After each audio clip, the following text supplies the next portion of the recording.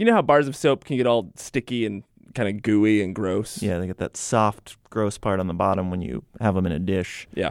Kevin here has a tip. Okay, well, we were over at a friend's house, and we noticed that they had set up their soap such that it was resting on a bottle cap. It prevents it from getting the counter all slimy and kind of resting in its own goo. Yeah. Right. So you're taking the kind of ripply side of the bottle cap and driving it into the soap? Yes. All right. That's correct. Oh, and so what that does is it creates a little space so that prevents the soap from getting all gooey. So basically, there's no contact between the soap and the actual counter. Until they invent hover soap, this is the only thing we have, really. Right, exactly. This is How to Do Everything. I'm Mike. And I'm Ian. On today's show, how to grow and care for the world's grossest plant. It's more difficult than you think. We'll also tell you how to raise chickens in the city. And we'll have one more Iditarod dispatch from the mushing mortician. But first... And I'm hopeful that all of you are actually following presidential politics. I see that both Newt Gingrich and Rick Santorum now have Secret Service with them on the campaign trail. And in Santorum's case, I think it's the first time he's actually ever used protection. So... That's Senator Scott Brown of Massachusetts. And it's true, Newt Gingrich and Rick Santorum, as well as Mitt Romney, now have Secret Service protection. Which means they all have Secret Service nicknames. Romney's chosen nickname is Javelin. Santorum is Petrus. So how do they get these code names? Joining us now is historian Michael Beschloss. So, Michael, how far back does this go? Pretty much goes back to the beginning of the era after World War II with Harry Truman, who was called General. Truman had been in the military. He had been a captain in World War I, so maybe this is his Walter Mitty fantasy that he might have been a general. Yeah. So Truman would have chosen that? Usually a president or anyone else who's protected gets a list of possible code names, and they get to choose. And if it's something too awful, they can choose something else.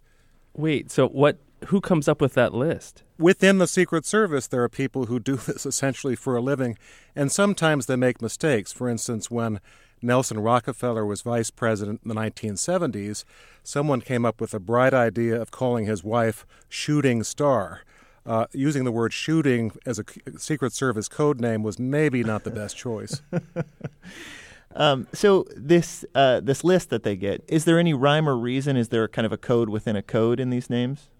Sometimes there is. For instance, George H.W. Bush, when he was protected as vice president, they gave him the name Timberwolf. The idea was in those days he ran a lot, so Timberwolf runs.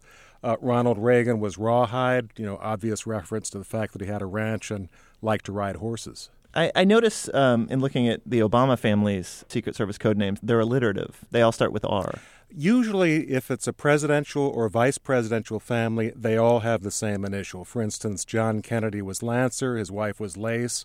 Lyndon Johnson, as vice president and president, was Volunteer. His wife was Victoria, which may not have been a choice that she liked. And one of the weird thing about these names is we know them. Like, they're not particularly secret as we think of code names as being. Are they used in that way, or? Yeah, they do tend to get used. For instance, Ronald Reagan was Rawhide all through his 8 years, even after he was nearly assassinated in 1981. And what that shows is these names are not so much, so that these people can go incognito or be referred to in an anonymous way. It's much more that when the agents are talking to one another, they can refer to these people very fast. It's a lot easier to say Rawhide is getting into the car than President Reagan is getting into his car. And are there ever cases where someone has chosen a name that the Secret Service has rejected? I think if you were president, you can choose almost whatever you want. The Secret Service agents are pretty eager to be accommodating. Still, if I said I want to be Sir Awesome, they would have to call me that? Yeah, I think that's right. And if not, I think they would probably be transferred to Nome, Alaska, or someplace they wouldn't want to go. Well, Michael, thank you so much for talking this over with us. My pleasure. Thanks, guys.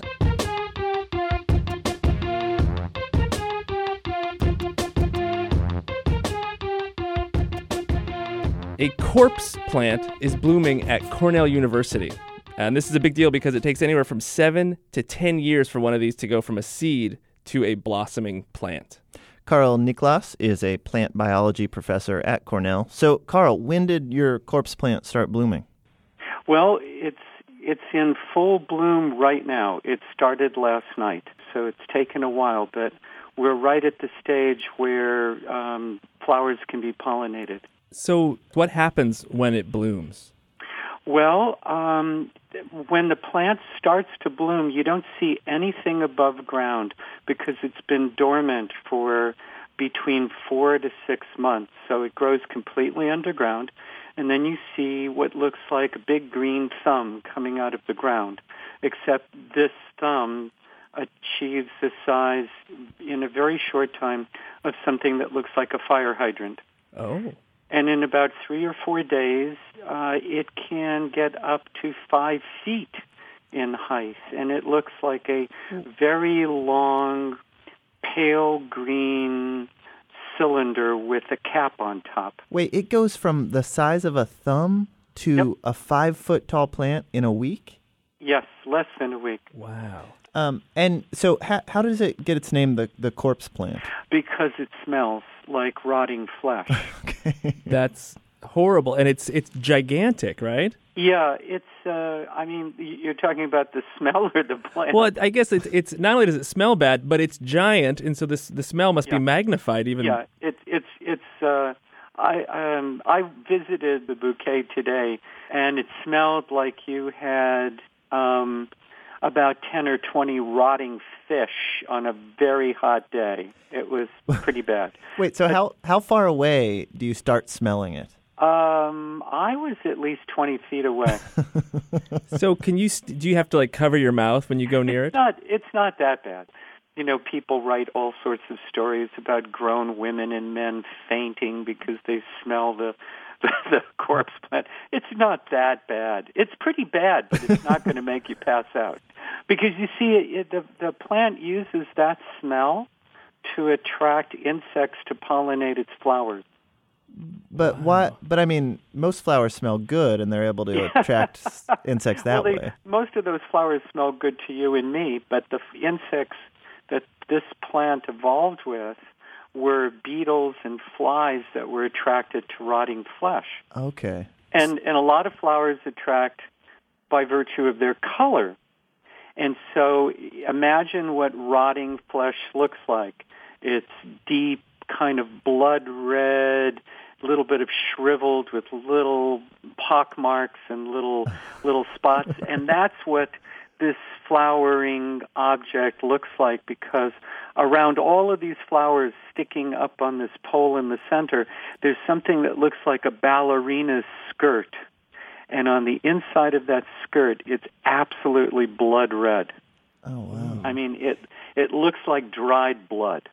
Wow. It's really awesome. So it must feel, then this week, it must feel like a real achievement for everybody there that you've made it the 10 years it took to see a bloom. We're really very happy. That's a sweet smell of success, huh? Yes, the sweet smell of success, indeed. All right. Well, thank you so much for telling us about the corpse plant.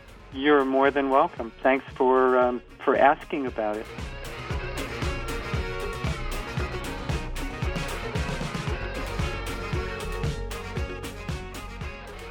I have a chicken-related question. That's Jesse. Here's what happened. So a little while back, my boyfriend and I were brainstorming some epic pranks that we could pull on some friends of ours who all lived in a house together.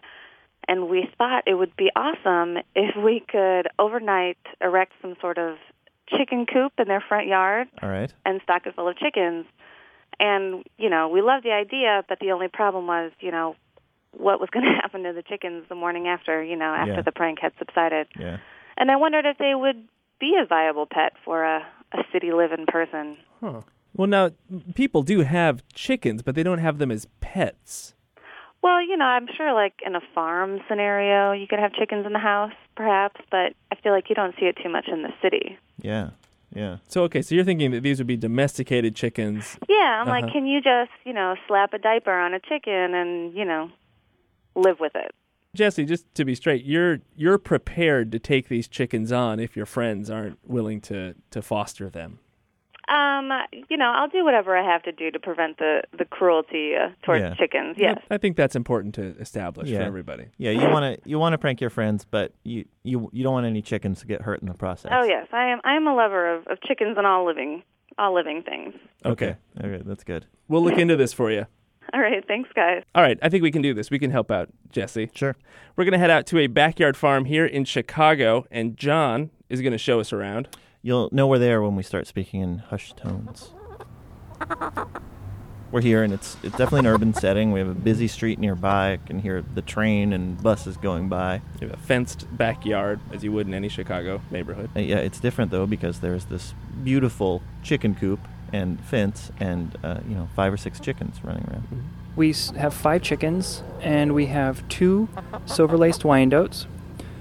We have 2 Aracanas, which are the light colors, and then 1 Astrolorp, which is the blackbird with the green feathers. And I'm opening up the coop run right now. And the run is where the chickens have a space outside to run around. You just it looks like you just let them loose in your yard. Yeah, and they're really okay to come out. And they usually will kind of follow you around as you move around the yard. But we try to let them out at least a few times a week because they really like greens. Yeah, we can see right here, they've gone right for the grass. Right.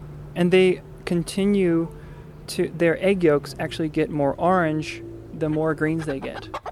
Would you ever let them in your home? They tend to leave their droppings wherever they are, so I think that would be a problem. Well, that's the question we got from Jessie. She had wondered if you had them as a pet, if you could put diapers on them. There's a problem with that, and I see that because you can see if you look at the back of the bird, it's very kind of a poofy, almost down-like feather. Yeah. And that feather is used to keep their eggs warm. And so if you now stop their excretions, I think that would just become sort of a mess and wouldn't really serve its function. What about like a litter box? Well, I can show you the litter box that we have. Right. So they don't just like free range poop. They do it in a. Well, let me show you here. So I'm about to open up our coop, and we actually lock our coop because we've had some people from the neighborhood come onto the property, seeing them, and actually give them a little bit of trouble. So we just keep a lock, 2 locks on each of the doors. And if you look inside, you can see the bedding, which is where they do their droppings, and that is actually coffee chaff. It's a leftover after the bean. And if you look, and you can't smell a thing, really, because the droppings are covered by the chaff. It smells very good. It smells almost like coffee. Yeah, like sawdust mixed with coffee. Exactly. If I wanted to have a chicken as a pet, and now that you've had this time with these 5, can you pet the chickens? Absolutely. Let me pick one up. It might be a little difficult to catch it, but they're pretty calm once you get a hold of them. What's that chicken's name? This one doesn't have they don't have really names. Yeah.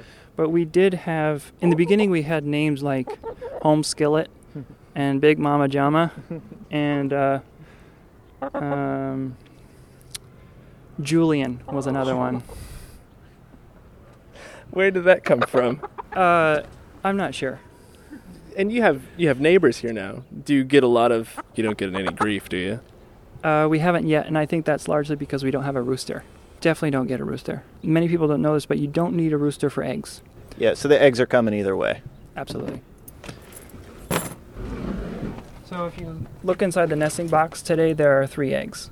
And these are still warm. You can actually feel them. Oh, yeah. And they're different colors. You can see that one is brown and one is a light color. And there's also, I brought out some eggs that are on the table, and some of them are green. And that's based on the ear color or skin color of the bird. We should say, according to the University of Illinois, by the way, white earlobes, you get white eggs. And if you have brown eggs, they came from a chicken with red earlobes. Yeah. It is nice being around them. They're just kind of funny to look at. They're definitely entertaining. Yeah. And I like to think it's called farm TV when we come out and watch them. And sometimes we've seen the episode before, and sometimes it's a new episode. It's cute.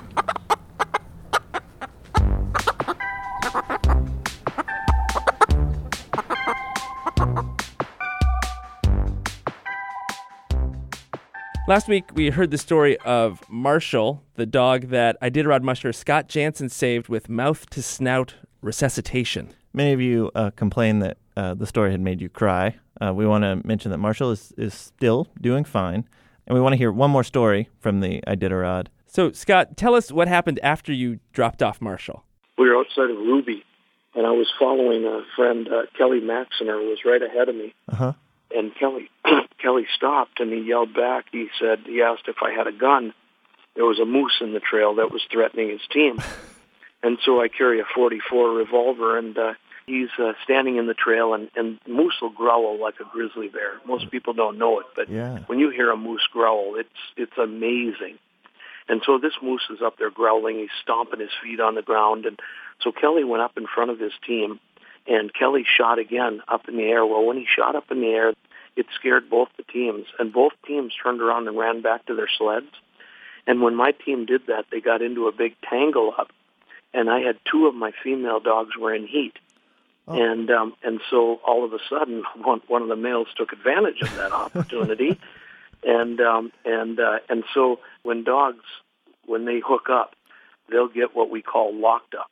And so you can't pull them apart. And I sat there for almost an hour. And finally, Brahman comes off of Kashmir, and I get the team all straightened out and everything. But during that hour, the Aurora Borealis was unbelievable.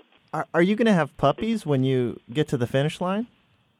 Well, Kashmir went out of heat right away, so it must have taken. Oh. And so when I came in, I said, "Hey, big news! We're going to have Iditarod puppies." Does that? And if I were going to just to pick two dogs that I want to have puppies, Brahman and Kashmir are just a perfect mix. and so we'll have some Iditarod puppies. Well, I hope the rest of the trip isn't as eventful as the first 600 miles have been. Well, as long as the dogs are okay, I'm saying bring it on. Right. It's like I always say, if you're going to be a bear, be a grizzly. Yeah, so right. that's I'm just proving it to myself. Yeah. Quick update on our How to Do Everything March Madness bracket pool. First place right now, Jill Ness is tied with Beth Nelson. So congrats. May your good luck continue. We want to talk to last year's last place finisher, Ray Moore. So, Ray, how's the tournament going for you this year? Not very well, unfortunately. What place are you in at this point in the tournament? I don't know, like 4 from the bottom. 57th, actually. 57th place. So, did you take I know we kind of steered you wrong with some of our advice last year. Did you take any of the advice we got from Dick Vitale this year? I did. Okay, how did you put it to use? Well, I believe it was Murray State. Yep. Yeah. It was this big team, and I was like, yeah, Murray State, let's do it. And you did it, didn't you? I did. All the way to I'm looking at your bracket right here, all the way to the Final Four with Murray State. I also tried to make friends who like basketball this year. Oh, that's a good idea. And gather information from them, but they're huge Kentucky fans, so that wasn't very helpful. Right. Because everyone's picking Kentucky. Yeah, that's you're right. true. That's true. Did you have any other strategies after last year's performance? Anything else you did to try and improve this year's bracket? I don't know about improving. I did kind of go out on my own. I'm about to drive across country, and so I picked cities that I'm going to be visiting, UNLV, San Diego State. I thought I'll cheer for them in case, it goes well, and then I'm there. I can say, I picked you, That's a great idea. Yeah, it's not working out either. It's fun, though. I mean, it is fun. It adds a new dimension to your road trip. Absolutely. Well, I gotta say, I was so happy to see that you had signed up for the tournament again this year, and I hope that you just rise through the ranks and win. Well, I think based on where you're at now, Ray, you have a pretty good shot at losing this thing again. I think you're right. If I could take last place 2 years in a row, I think actually that would make me just as happy as winning. Yeah, that is a feat. Let me ask you this: so you're about to go on a road trip? Yes. Do you have any questions that we could help you with? Actually, I do. Okay. I wanted to know how to make a really strong road trip playlist.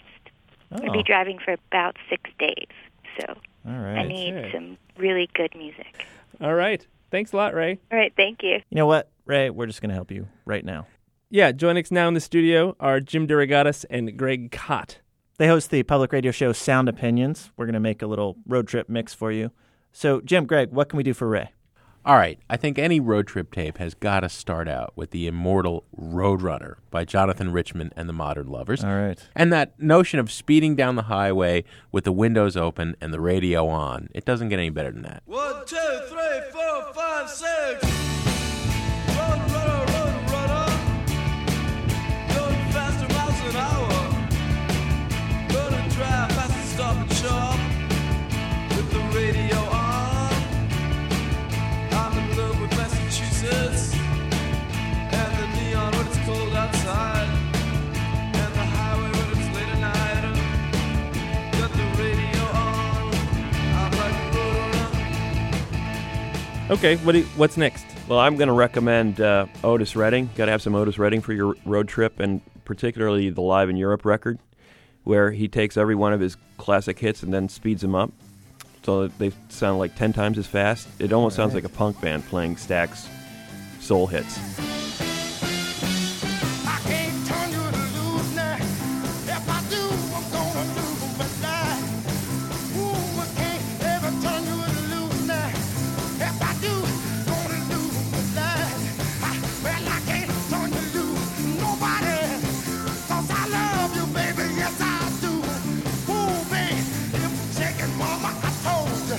I'm in love with the only you. Honey, baby. All right, what's next? Gotta have some Neu. German art rock band from the early 70s, N-E-U, exclamation point, Neu, it meant new. They were devoted to a beat, a rhythm that they called Motorik. It was the sound of speeding down the Autobahn, which everyone knows has no speed limit, in the middle of the night, with the only thing coming at you in the headlights, that white line, you know, the median. Vroom, vroom, vroom, vroom, vroom, vroom, vroom. Yeah. It's propulsive. It's the best auto driving music ever.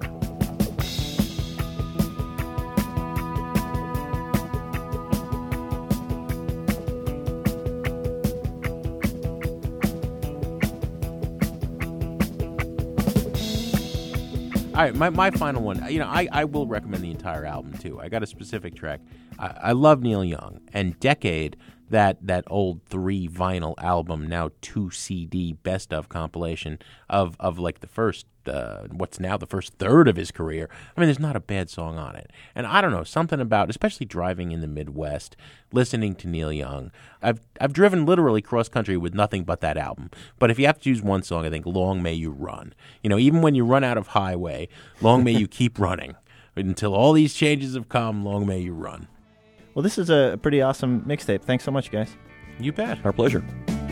Long may you run, long may you run, although these changes have come. With your chrome heart shining in the sun, long may you run.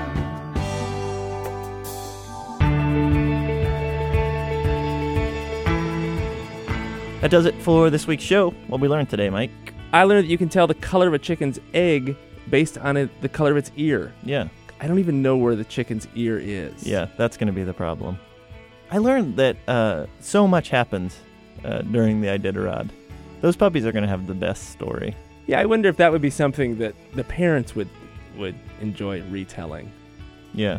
Oh, there we were. We were tangled up. Yeah, all our friends were there. We were surrounded by 13 other dogs. The heart wants what it wants when it wants it, no matter who's watching. If you're a dog.